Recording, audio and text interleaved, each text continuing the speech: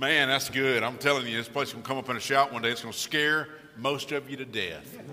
That's good stuff. Thank you so much for the music. If you have your Bibles, turn to John chapter 3.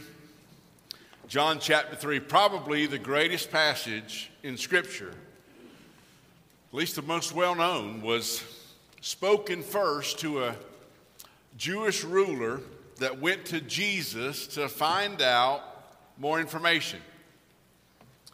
He snuck to him in the night, probably so that he could have some spiritual exploration, check things out without being seen by his friends and colleagues, keeping them from knowing it. And it was in that conversation that Jesus told Nicodemus in John 3:16 and 17, "For God so loved the world that he gave his only Son, that whoever believes in him should not perish but have eternal life. For God did not send his Son into the world to condemn the world, but in order that the world might be saved through him." For the last 3 months, we've been studying the reality of eternity. And for the last month, we've been studying the brutal realities of hell. I love preaching on heaven. It makes people feel good, and they appreciate it.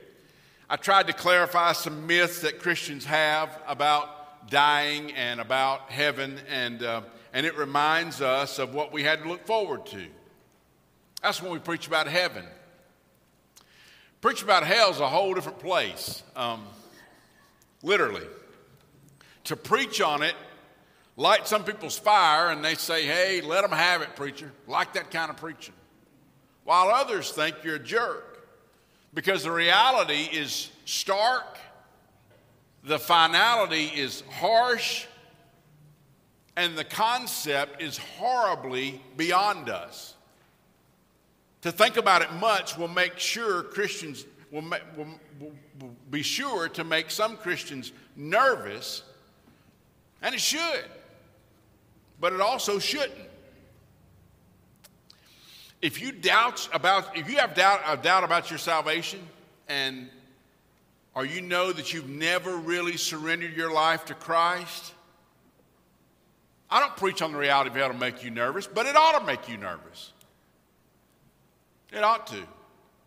Life is short and hell is real. However, if you know that you're saved, you don't have to be concerned about any chance of you facing hell. Please understand that salvation is more than just raising your hand when nobody's looking. That is, except God, he sees it, and the preacher, and then there's always a few people that's peeking, in case y'all didn't know it, all right? Raising your hand does not save you. I don't remember a time in Scripture, somebody will point out a Scripture when I'm done probably, where I'm wrong, but where Jesus asked somebody to raise their hand when nobody was looking. And that's why I don't do it. But please also understand that salvation is also not repeating a prayer after someone. Mimicking someone does not make you a Christian. I took introductory classes. I took several classes in Hebrew in seminary, and when I took the introductory classes, it was overwhelming. A Hebrew Bible starts at the back, and it reads from right to left. It's a whole different concept. The consonants look like characters, but the vowels are just points, just period looking things that are above the letter or below the letter. And so when you read Hebrew, you read it backwards and you kind of zigzag through it to find the vowels that are in it. It can be overwhelming. I would say it's a language of the devil, but it's not, because most of the Old Testament is written in Hebrew, so I can't say that. But when I went through seminary, there was no internet, okay? So I know that shocks the vast majority of you millennials, that there was a time when there was not. But you couldn't just look something up like that. So I spent hours translating by taking the Bible text, putting it on a copier, blowing it up to where it's 8.5 by 11 sheet of paper.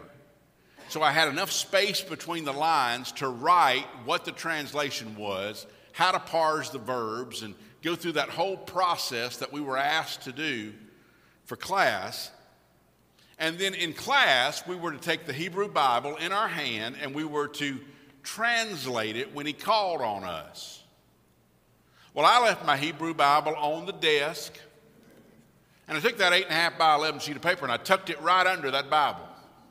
And so when he called on me to say it in introductory Hebrew, I would read what I had written the night before in a broken, kind of slow, I didn't mind if he thought I was remedial. It didn't bother me at all. I didn't want him calling on me cold turkey about something. And that's kind of how I got through it. Now, did that make me a Hebrew scholar? No, but I said the words that I had written the night before, and therefore I got through the translation. That's kind of what I thought of when I thought about somebody repeating a prayer along with everybody else and hoping that it stuck. You're not saved when you're praying somebody else's prayer. It's not the way it works. You're saved when you admit you're a sinner, when you need a Savior, and when you surrender your life to Christ. That his way is the only way for my life. Following a friend down the aisle does not bring salvation, folks. Surrendering to Christ is what brings salvation. And I think you have to be adamant to make sure we know what we're doing. What horrifies me more about the Baptist faith, honestly, and the Baptist church, is that manipulative tactics in the past have caused people to raise their hand when nobody was looking or repeat something after somebody, and nothing ever came of that. There was no fruit bore in their life. There's no evidence of their salvation, and they think because something they did at 6, 7, 8, 9, 10 that they never followed up on and never did anything with, that they're safe.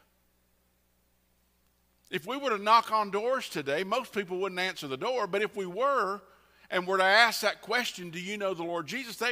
They may not know how to answer that, but if you say, are you saved? They'd say, yeah, what happened? And they'd tell you. So that's why I think it's so important that anybody that makes a decision, we make sure that we thoroughly go through that with them and help them to understand that. Now, if you know that you've surrendered your life to Christ, and you know that you're a Christian, then why are we talking about hell? I mean, what is to come from having a conversation about the reality of hell with people who are secure in their salvation? How does the reality of hell change anything for the Christian? Well, if that's your question, I'm glad you asked, because I want to talk about that this morning. For the Christian who knows that you've surrendered your life to the Lord, the reality of hell, due to the reality of hell, we ought to be godly. We ought to be godly. We ought to live for the Lord. Put even more simply, we need to stop sinning. I want you to listen to what Jesus says about it, and especially if you're not familiar with this passage, I want you to brace yourself, okay? It's in Matthew chapter 5, verse 29 and 30, and Jesus says, if your right hand causes you to sin, your right eye causes you to sin, tear it out and throw it away. For it's better that you lose one of your members than your whole body be thrown into hell.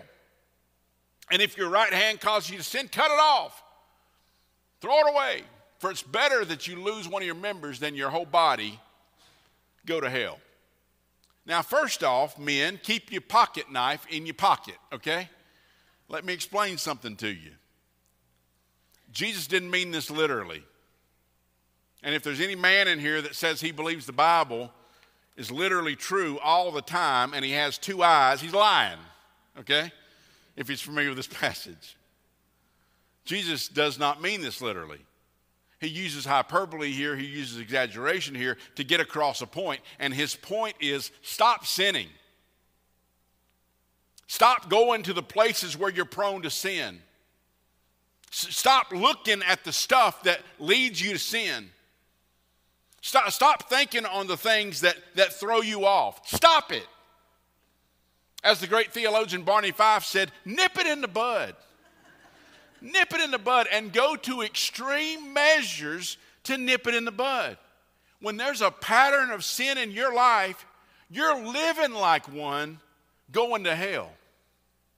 An indication of our salvation is one who's walking in a pattern of obedience for the Lord, following the Lord, not perfectly, but getting better at it. That's what sanctification process is. And an indication of lostness is when there's no change in your life. You can go to a scary Christian presentation or some other judgment house kind of display and get the woolly scared out of you. But if your life doesn't change, it does not speak of salvation. It brings life change. Therefore, Christian, if you want the assurance that you're truly saved and walking with the Lord, nip it in the bud. Stop sinning. If the thought of hell does not help you stop sinning, you need to evaluate what it means to have Christ as Lord in your life. Be godly. Second thing is, due to the reality of hell, we ought to be serious. We ought to be serious. Hell is nothing to play with, and because hell is real, life is nothing to play with. How shall a Christian live? Listen to Romans 12. The Apostle Paul put it this way, beginning in verse 1. He said, I appeal to you, therefore, brothers, by the mercies of God, to present your bodies as a living sacrifice, holy and acceptable to God, which is your spiritual worship. Do not be conformed to this world, but be transformed by the renewal of your mind, that by testing you may discern what is the will of God, what is good and acceptable and perfect. For by the grace given to me, I say to everyone among you not to think of himself more highly than you ought to think, but to think, and get this, with sober judgment, each according to the measure of faith that God has assigned. So in other words, we're to live our lives set apart for the Lord. That's what holy means, is to be set apart for the purposes of God. We are to be sacrificial to the Lord. I always say Christ don't want you to die for him. He wants you to live for him. And that's what it means to be a living sacrifice for the Lord. Not through our death, but through our life.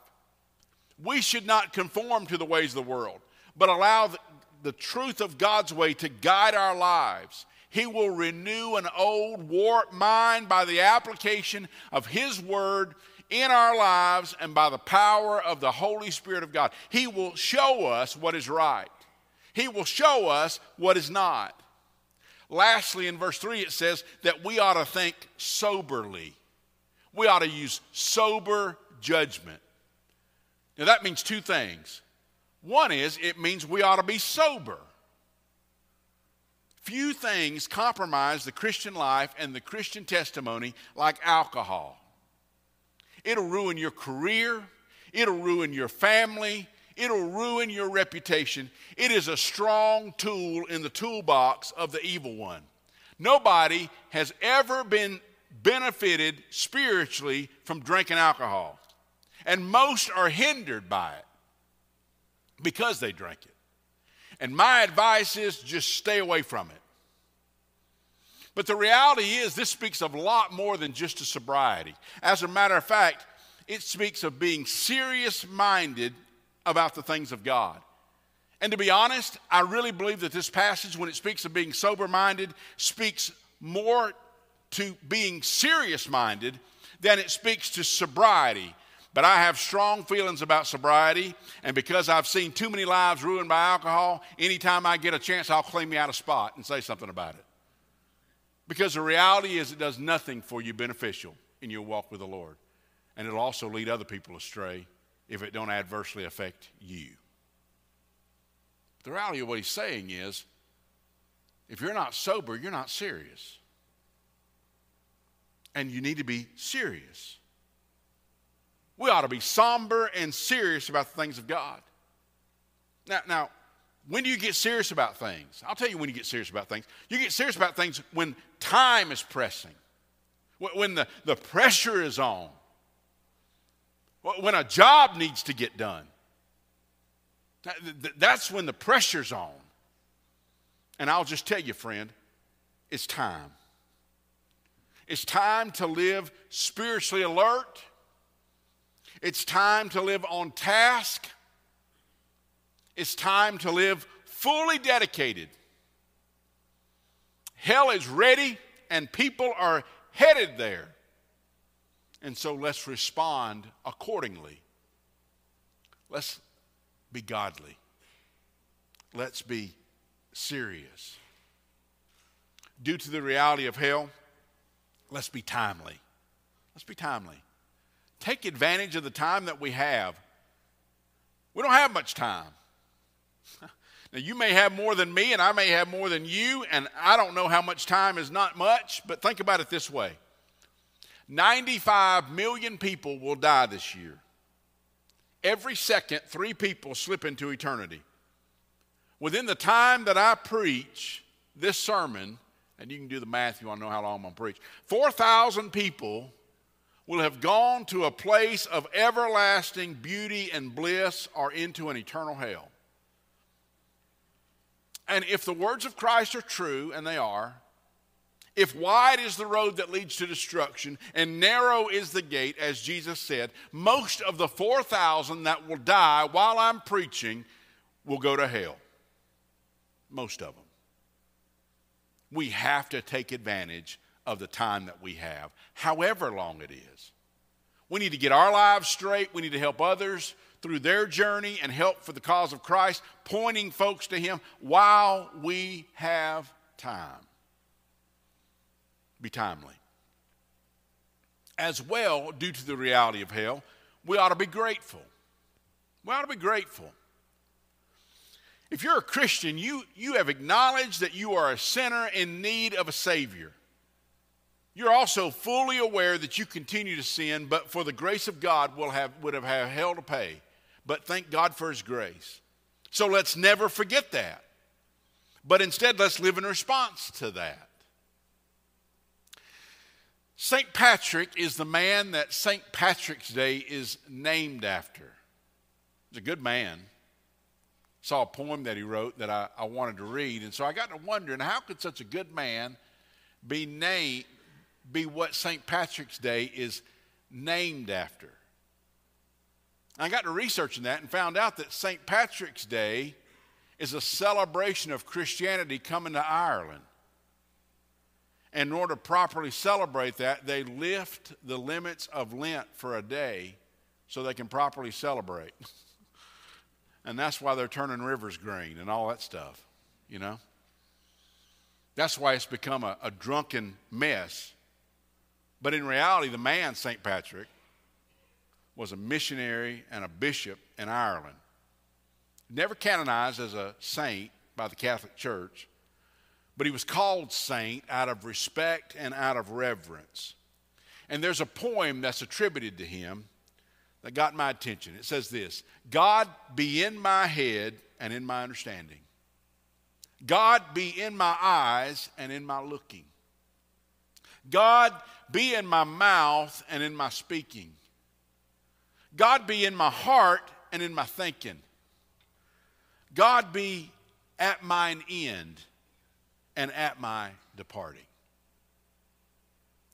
Gratitude leads to an effort to make God the center of all of our lives and to realize that all that you are and all that you have is in Him.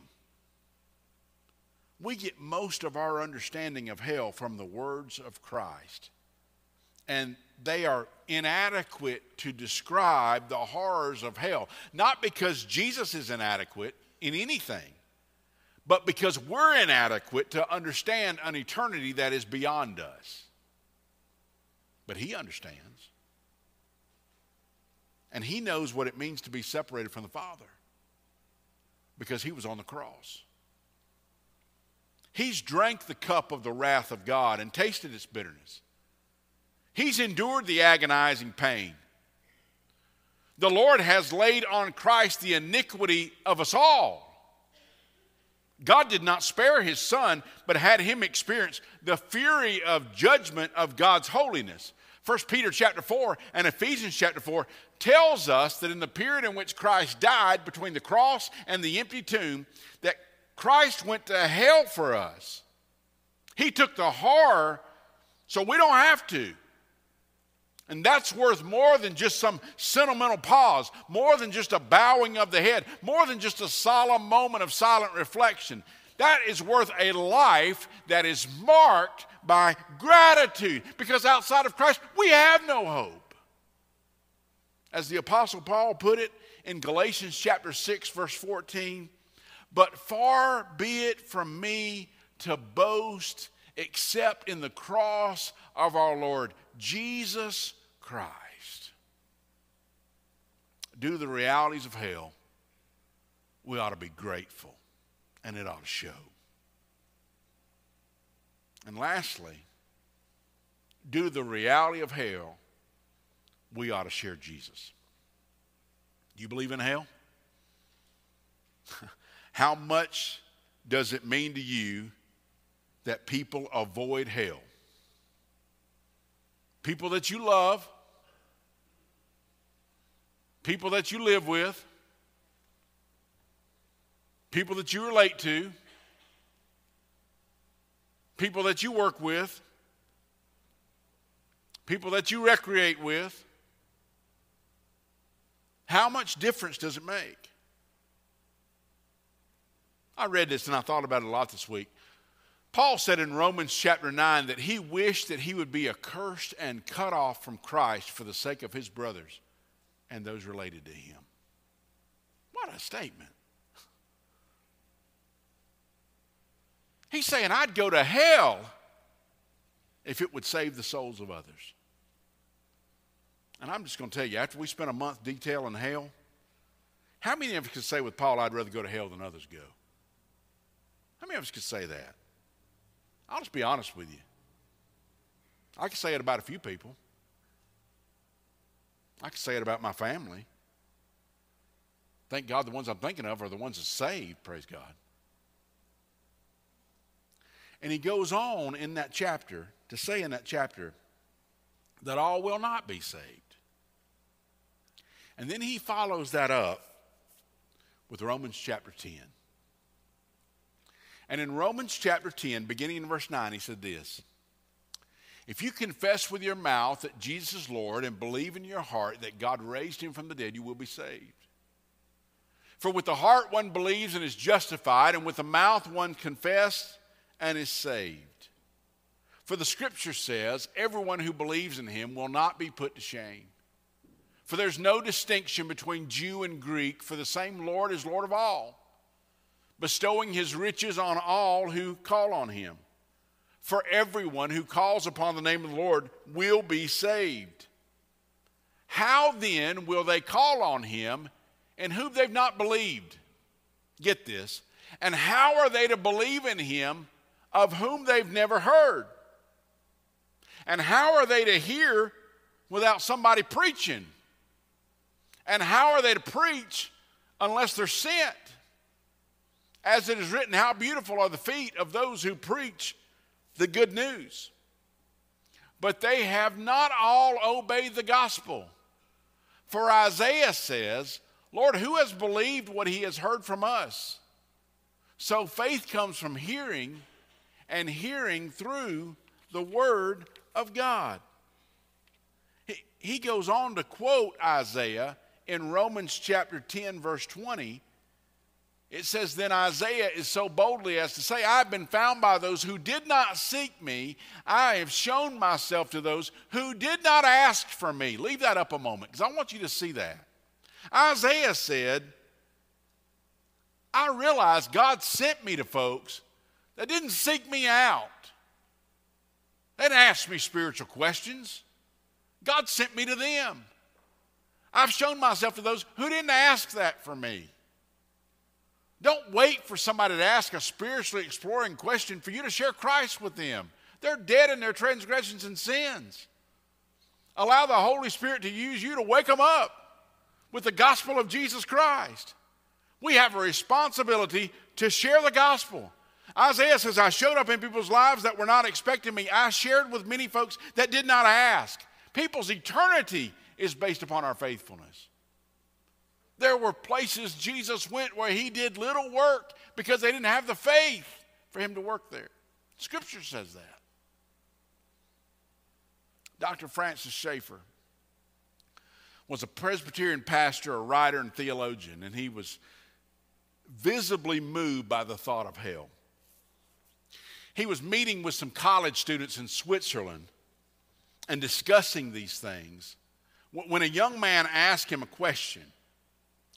He said, "Dr. Schaeffer, what about those who've never heard the gospel?" They waited. They paused for a brilliant answer. And instead, he didn't say a word. He just bowed his head and wept. God chose to use us as instruments to bring people to the Lord. He can save them without us, but why should he? When he has lived for us, he's died for us, he's rose for us, he's empowered us, he's commissioned us to go in his name and to share an eternity changing gospel. So what if the reality of hell is really true, as Scripture says it is, as I believe? If it is, Christian, because hell is real, let's be godly. Because hell is real, let's be serious. Because hell is real, let's be timely. Let's make the most of our time. Let's be grateful. Let's be sharing Jesus. Because doing so makes an eternity of difference. With every head bowed and every eye closed, I just want you to think about something for just a moment. And I want you to be honest with God. Can you rest in the fact that you can come to the point in your life where you know that you have eternity? You know that you've given your heart and life to the Lord, and you go into heaven when you die. Hell hangs in the balance. And that's not a threat. It's not a scare. It's just the truth. So I encourage you, if there's any uncertainty in your life about your salvation, respond as we stand in a moment. Let's have a conversation about that. Let's deal with that. Maybe you're here this morning and you know that you are a Christian. You know that you've given your heart and life to the Lord, but you've never publicly acknowledged him. You've never let others know what God's done in your life. And Christ, by his example and by his commission, tells us that we ought to let others know about our private decision publicly through baptism. If you've never done that, I encourage you to come this morning. We'll line that up, take care of that. Maybe, in fact, God's drawing you to this congregation. You've worshiped with us, and you realize that this is the place that God would have you to serve alongside us. If that be the case, I encourage you to come. If you have questions, let's talk. Let's set up a time to talk about that. Maybe you're here this morning and you do know you're a Christian, but you're like me, you're weighed down about folks that don't know the Lord. Maybe God's laid somebody upon your heart today. Will you ask him to just give you the words, empower you to speak up, to make a difference in their lives? And if God's not put anybody on your heart and mind, would you do me a favor today and would you say, Lord, will you lay somebody on my heart that might need the Lord? Will you help me to walk through the doors of obedience and grow because I've simply followed you and obeyed you? Man, what a difference we could make in Pickens and our surrounding area if we'd share our faith for the Lord Jesus Christ faithfully. Lord Jesus, I love you and I thank you for the opportunity that you give us to rest in you, dear God. I'm thankful, Lord, that even though hell is real, salvation is even more real. And I'm thankful that we can rest in that today. I pray that every one of us will. And if there's one struggling or one needs to make a decision, Lord, I pray that you'll give them direction today. The boldness to step forward as you lead, dear God.